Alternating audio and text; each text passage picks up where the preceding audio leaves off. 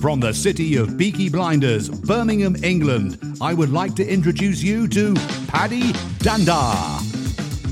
As the world becomes more automated and the robots take over, it's imperative that we build the right human skills for the future. So pull up a chair, grab a samosa or two, and make yourself very uncomfortable. I'm joined by Phil Pelucha, who is the CEO of Billionaires in Boxers, and he's got some phenomenal stories about how he's taken his podcast to a global level, and he's also been working on some pet projects more recently. And so, Phil, I'd love to hear, what are you working on? Thank you. It is a pet project. It's one that actually, if I'm honest, it has as many pros as it does cons. There's some things that have come out the woodwork since starting this project that have made me go, why on earth are we doing this? And then something positive will happen and I'll go, that's why we're doing this. So I am investing up to 25 million Rand, which is about $3 million there or thereabouts of my money and the business's money into 4 different businesses across the emerging markets. We're looking for 2 professional services businesses to invest into and 2 sports businesses because they're the worlds that I live and operate in. They're getting our financial investment, they're getting access to our teams, our network, they're getting my mentorship. It's going to be phenomenal. And they are being created into television series. So the first television series is a bit of a cross between like The Apprentice and Shark Tank, which is people coming in, pitching their ideas, going through a series of challenges, and then we will select the winning 4 businesses from the applicants. And that starts recording in April next year, which I'm really excited about. The second television series starts immediately after that, which is that the winners will then get access to our podcast network, television network, broadcast network, and our streaming sites, and get content created about our first year in business together with my mentorship, with our additional cash for their advertising and spend, with introductions to the international market, and with access to our wider Billionaires in Boxers family and businesses as well. So I'm apprehensive, but I'm also really excited. Like I said, I think sometimes I feel like I've bitten off way more than I could chew. I think the first moment I realized this was we did one radio show in South Africa and we received about 40,000 applications and nearly broke my email inbox and was like, oh, this is going to be bigger than I thought. And that scared me. Plus, then I've now had to hire several people to manage all of my social media feeds for me because people keep trying to talk to me. It's like, can we talk about this? And it's like, no, I don't have time. There's not enough hours in the day. And then people get annoyed if you don't respond to them as well. It's like, I messaged you an hour ago. And I'm like, okay, so I don't know what you want me to say about that. But no, I'm excited about it. These are incredible regions with some truly special and talented entrepreneurs who, due to circumstances outside of their control, often that they were born into, have not had the ability to actualize their dreams, but they have business models and concepts that could genuinely change and shape the world that we live in for the better, if only somebody could shine a spotlight on them and give them the funding that they need to make that dream a reality. And that's where I come in. And I'm not trying to be the savior. I'm trying to play my own small part in that success, but I'm also hoping that I can set a bit of a precedent so that other Western entrepreneurs can see the opportunities in these regions off the back of what we do, so that they want to go and get involved in their own journeys, which can only inevitably help those communities and create more jobs and do some amazing things. Wow, that's like Elon Musk wanting to go out onto Mars. Like, you've just put this huge challenge there for you. And I've only got admiration for you because, you know, sometimes we have these wacky ideas and people go, don't be silly. But to hear what you're doing is absolutely amazing. I mean, dream big, and it sounds like it's all coming together. Just to give some of the listeners some context around just the scale of this, what sort of TV networks, channels, etc., will this be aired on, and where can we look out for this? Great questions. So, I mean, we have obviously have our own broadcast network, and they're getting first dibs on a lot of the content, naturally. So that reaches 26 million homes across the emerging markets. But we've also recently bought out a number of streaming channels that it will go on to on Roku, Amazon Fire, and Apple TV, so that people are going to be able to watch that globally. I think 70% plus of our customer base and our audience is North America, and it won't air on their TV. So it needs to be on the streaming channels and networks there. But this is very much about globalization and about, you know, introductions to key markets. You know, taking South Africa, for example, because that's where my wife's from, there is no middle class. It's the haves and the have-nots, and that's difficult to see. I think is the first thing that you say, and sometimes it feels a little bit helpless. But it's also the fact that there are self-imposed limitations by the people who live there. Most people in that situation think, I can't be an entrepreneur, I can't grow this dream, I can't do this business because look at where I was born into. But even the people who don't have that limitation, they've imposed another one. They'll say, oh no, I can own a business and I can work with the rest of South Africa. It's like, why can't you work globally? Why can't you be the number one firm in the world for this? Why can't you be a household name? I often talk to people about the fact that the South African rand is incredibly weak. So don't earn rand, earn dollars and spend rand. It goes so much further. So how do we introduce you to those markets? And people are often incredibly surprised to learn that the easiest way to move into markets internationally is through networking. Right? It's about who do you know in that market that already has access? How do you create a strategic alliance, a key partnership, whatever this is, a distribution chain, just something that's going to allow you to access that market. If I wanted to start working in China again, my first approach would not be how do I get 100,000 people to know who I am in China? It's how do I go and find two people that each have 50,000 people in their audience to introduce me to 100,000 people in China. And it's about helping people to understand that, giving them access to our already existing network, which is a real leg up and a booster for them. So they don't even have to create the networks. They just come and join ours. And I'm excited by it. It will also be aired in part. There'll be interviews and discussions about it that will happen on our podcast and on our global radio stations as well. So there'll be a lot of content happening here, and I also suspect a lot of it's going to end up being put on my LinkedIn profile, as my team keep telling me we need to do. But there was lots of ways that you'll be able to get involved and come and experience this for sure. Oh, fantastic. And what do you see as some of the biggest challenges for this project? I'm a very empathetic kind of guy. I think it's probably one of the biggest challenges. So the hardest part is I've already tried to change it twice, and thankfully I have a good team around me that won't let me. But maybe we can invest in 8. Maybe it shouldn't be 4. Maybe we could do 10. And they're like, will you just do 4 for now, please? Just stick to what you've said you're going to do. Stop moving the goalposts. And that's coming out of the fact that I'm meeting great people and going, I want to help more. But at the same time, I think what I've had to tell myself is I'd rather do it with the 4 and make it incredibly successful than do it with 10 and it not be as successful as it deserves to be, because that's not helping anybody. So that's definitely a challenge. Running a business internationally full time, in fact, 2 businesses internationally full time with lots of members of staff, over 24 staff members, and trying to run this TV series whilst investing in these 4 businesses and mentor them is a lot, especially for a guy who works 3 days a week. So there's been one of the challenges has been sticking to my 3-day-a-week rule. Occasionally, are they long days, those 3 days, or? Not particularly, actually. So one of the things that I realized that I wasn't doing very well as an entrepreneur was I was working sort of 5 or 6 days a week, 12 to 15 hours a day. And what I realized was that I actually wasn't all that productive because I was burning the candle at both ends. I was tired. I was fed up. I was starting to resent what I did. And actually, by taking it down to 3 days a week where I work, might sound long for some people, but maybe like a 10-hour day, maybe like an 8 to 10-hour day, I can give 100% of myself to everything I'm doing, every project, every conversation. I can give 100% of myself.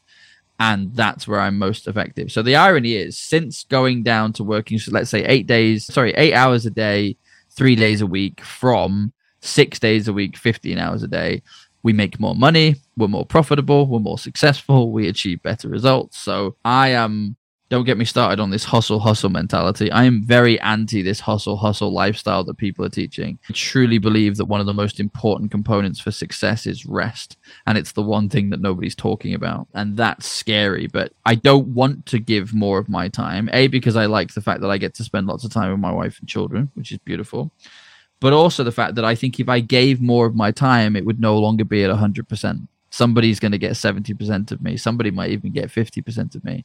And that's not fair. Every conversation that I have, every relationship that I have, that person deserves 100% of me. And I give as much time as I can. That still allows me to give 100% to each person. It just reminded me the other day, I was looking at some of these clips on TikTok, and Joe Biden has been doing these interviews, and on one of them, he's practically falling asleep on TV, which you just look at that and go, oh my God, how can he do that? But I presume, some of these leaders are just doing some crazy hours. I can't even imagine their schedules. But it's not even productive. I mean, like that. I mean, in different settings, we wouldn't allow that to happen. So if we had a loved one who, had been on the go for 12 to 15 hours and were falling asleep in the middle of a conversation, you wouldn't let them get behind the wheel of a car and drive you somewhere, would you? You'd go, no chance. You're knackered. Let me drive, right? But the president of the United States, who has access to a nuclear armory, no, it's fine that he's half asleep and not getting his rest properly.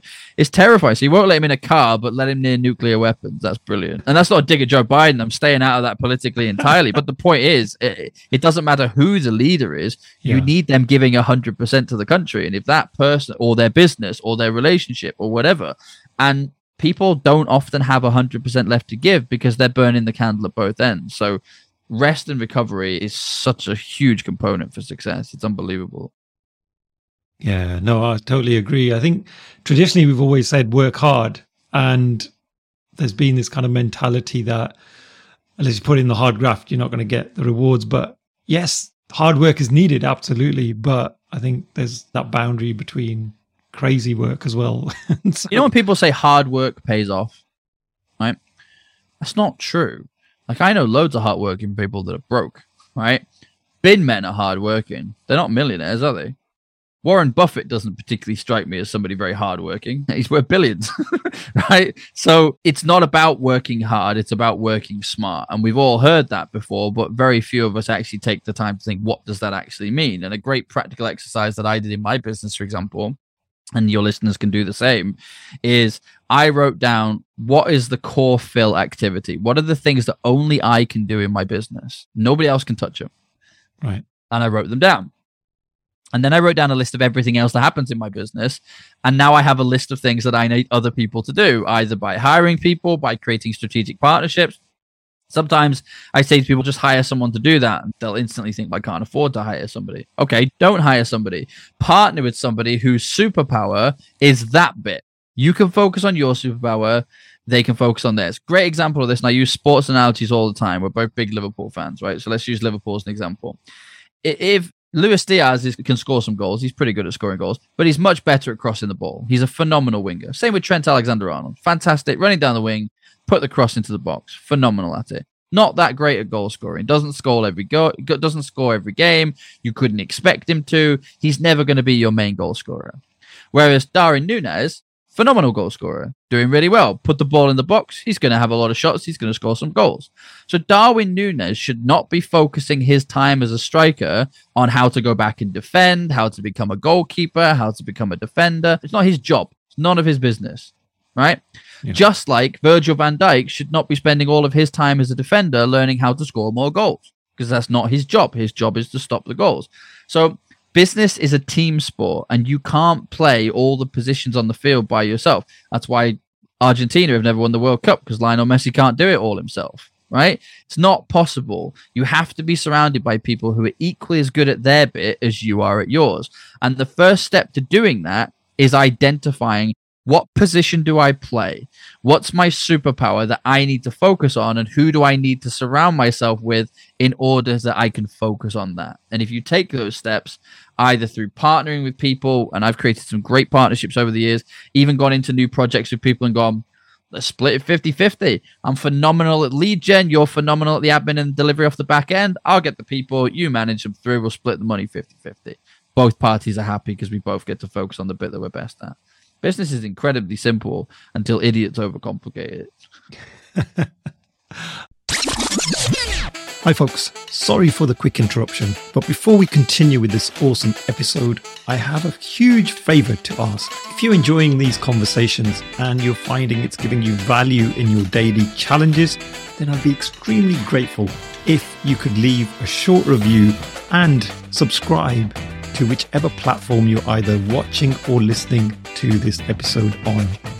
That's it. Let's get back into the episode.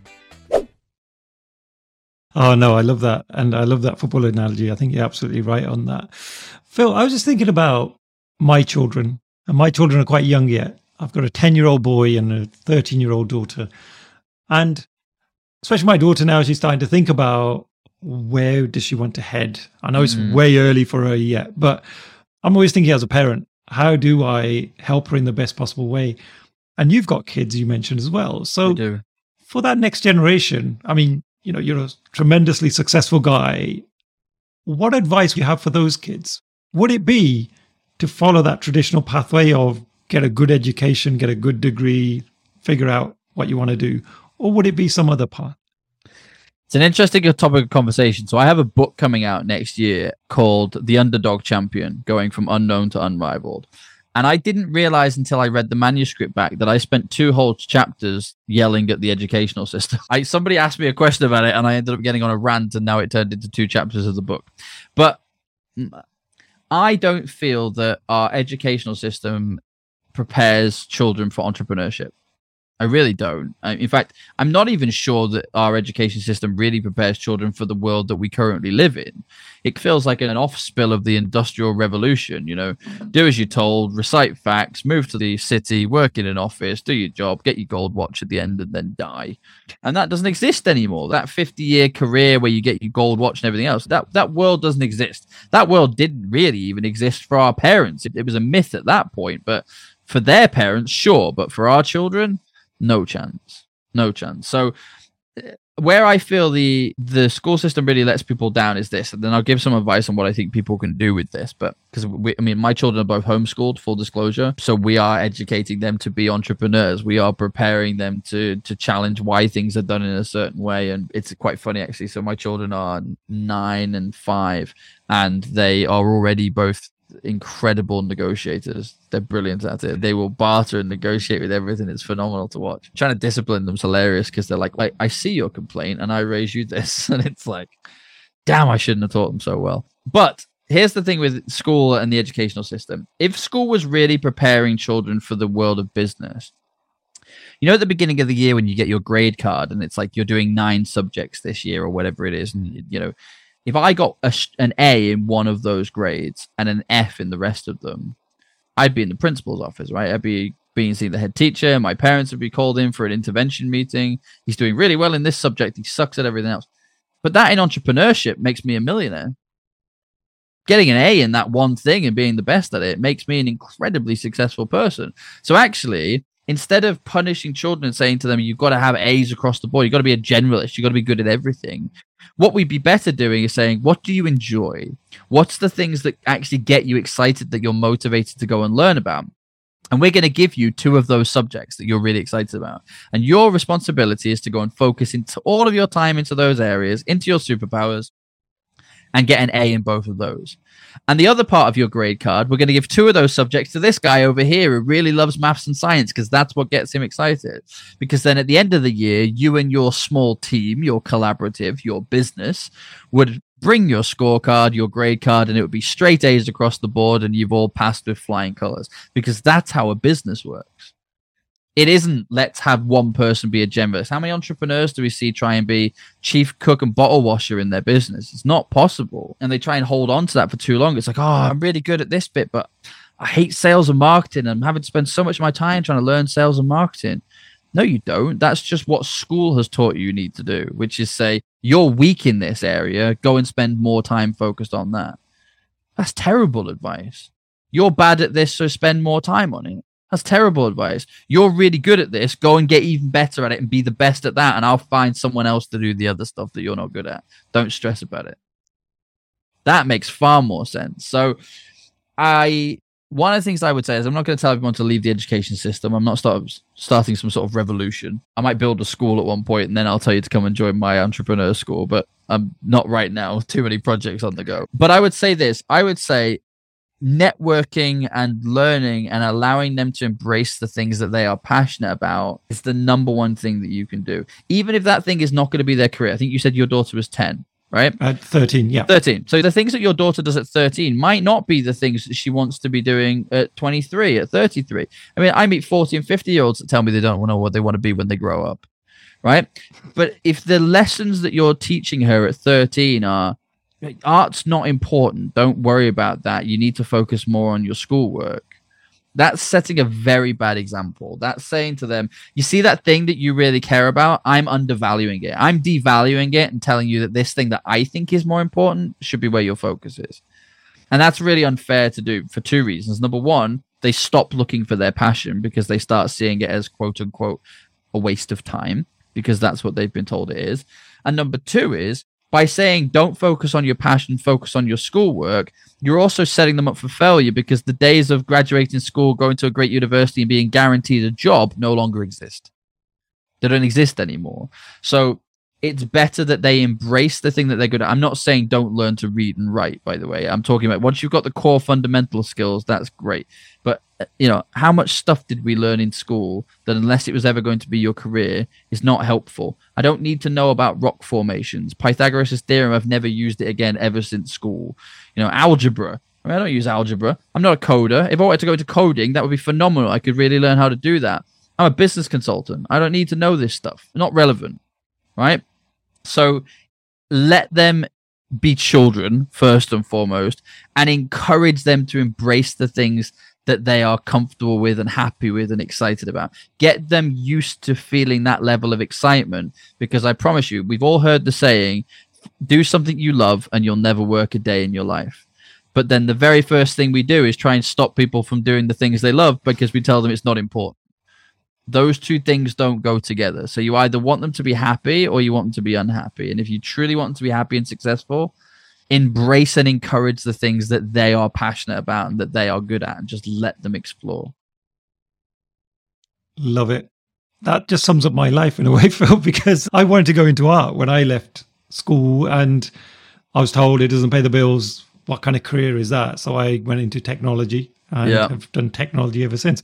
What's been really interesting is the last 6 or 7 years, I've rediscovered my artistic bone in my body. And now I do something called visual thinking. And I actually train people in using hand-drawn visuals in building better teams and collaborating. That's amazing. The world has changed immeasurably within the last, I'd say, even 2 to 3 decades. So trying to behave in the way that our parents raised us and their parents raised them, it's no longer relevant. It doesn't fit anymore.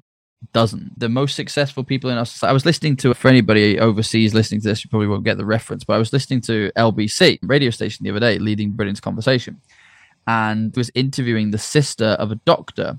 And he went to Cambridge University, immigrant family. He went to Cambridge University and finished second in his class. Went and became a doctor. He lives in a studio apartment and can't afford to put the heating on because he doesn't earn enough as a doctor to be able to do that. And he's working 50 plus hours a week. Right? Now, we were all taught doctors earn really good money. You go and become a doctor, you're set for life. Everything's going to be great. Australia are stealing our doctors and dentists like it's supermarket sweep, for those of you old enough to remember the reference, right? They are just grabbing them by the hands because we're very highly trained, and the UK are drastically underpaying people in those professions.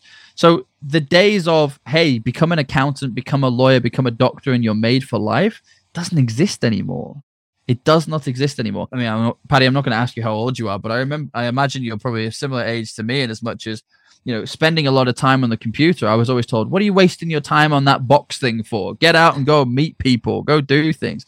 Well, the people who spent loads of time with that box thing are now multimillionaire coders, developers, and tech entrepreneurs. So if they were told, well, that's never going to get you anywhere, messing around with that box thing, why would anybody want one of those in their house? You got to remember that everyone said that. Somebody once said that the television wouldn't work because it's too bulky and people don't want to see what they're listening to. It's incredible, isn't it? But there's always been something like this. It's like, that won't work because. Yeah. But that's always the reality. And people who ask you why you're doing something will always be the first to ask you how you did it.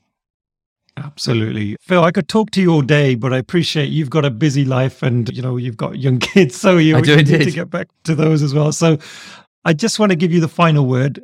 In terms of the project that you're working on, I'm super excited for you, just as a listener, to be honest. I just think it's such a great thing that you're doing.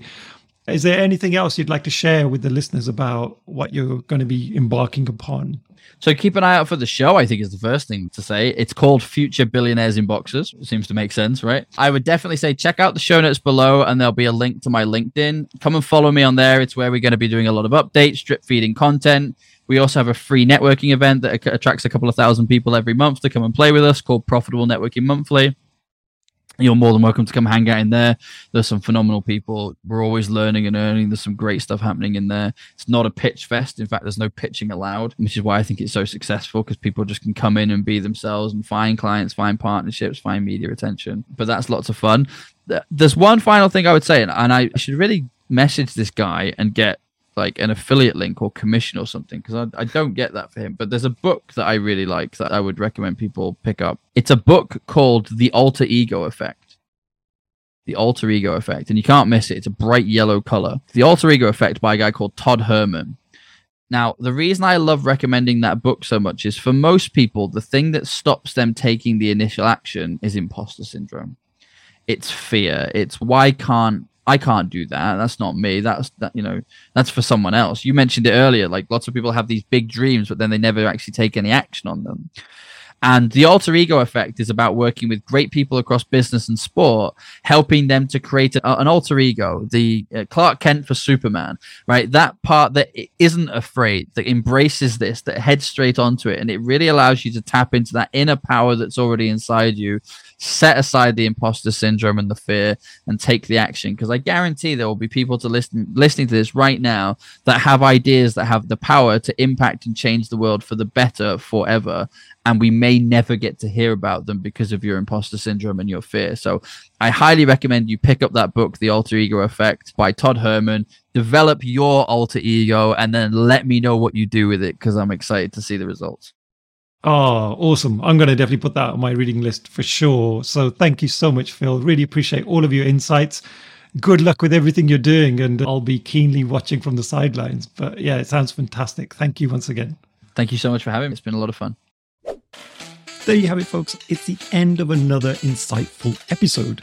And as always, thank you so much for sticking around to listen to this episode and for helping support me and encouraging me to create more content for you guys. If you'd like to get in touch with me directly, you'll find my email address in the show notes, or equally head over to the website and click on the contact link. And I promise I will respond to every single message I receive. I'm always looking for your feedback, so if you'd like me to change things up or improve things, I would love your opinions.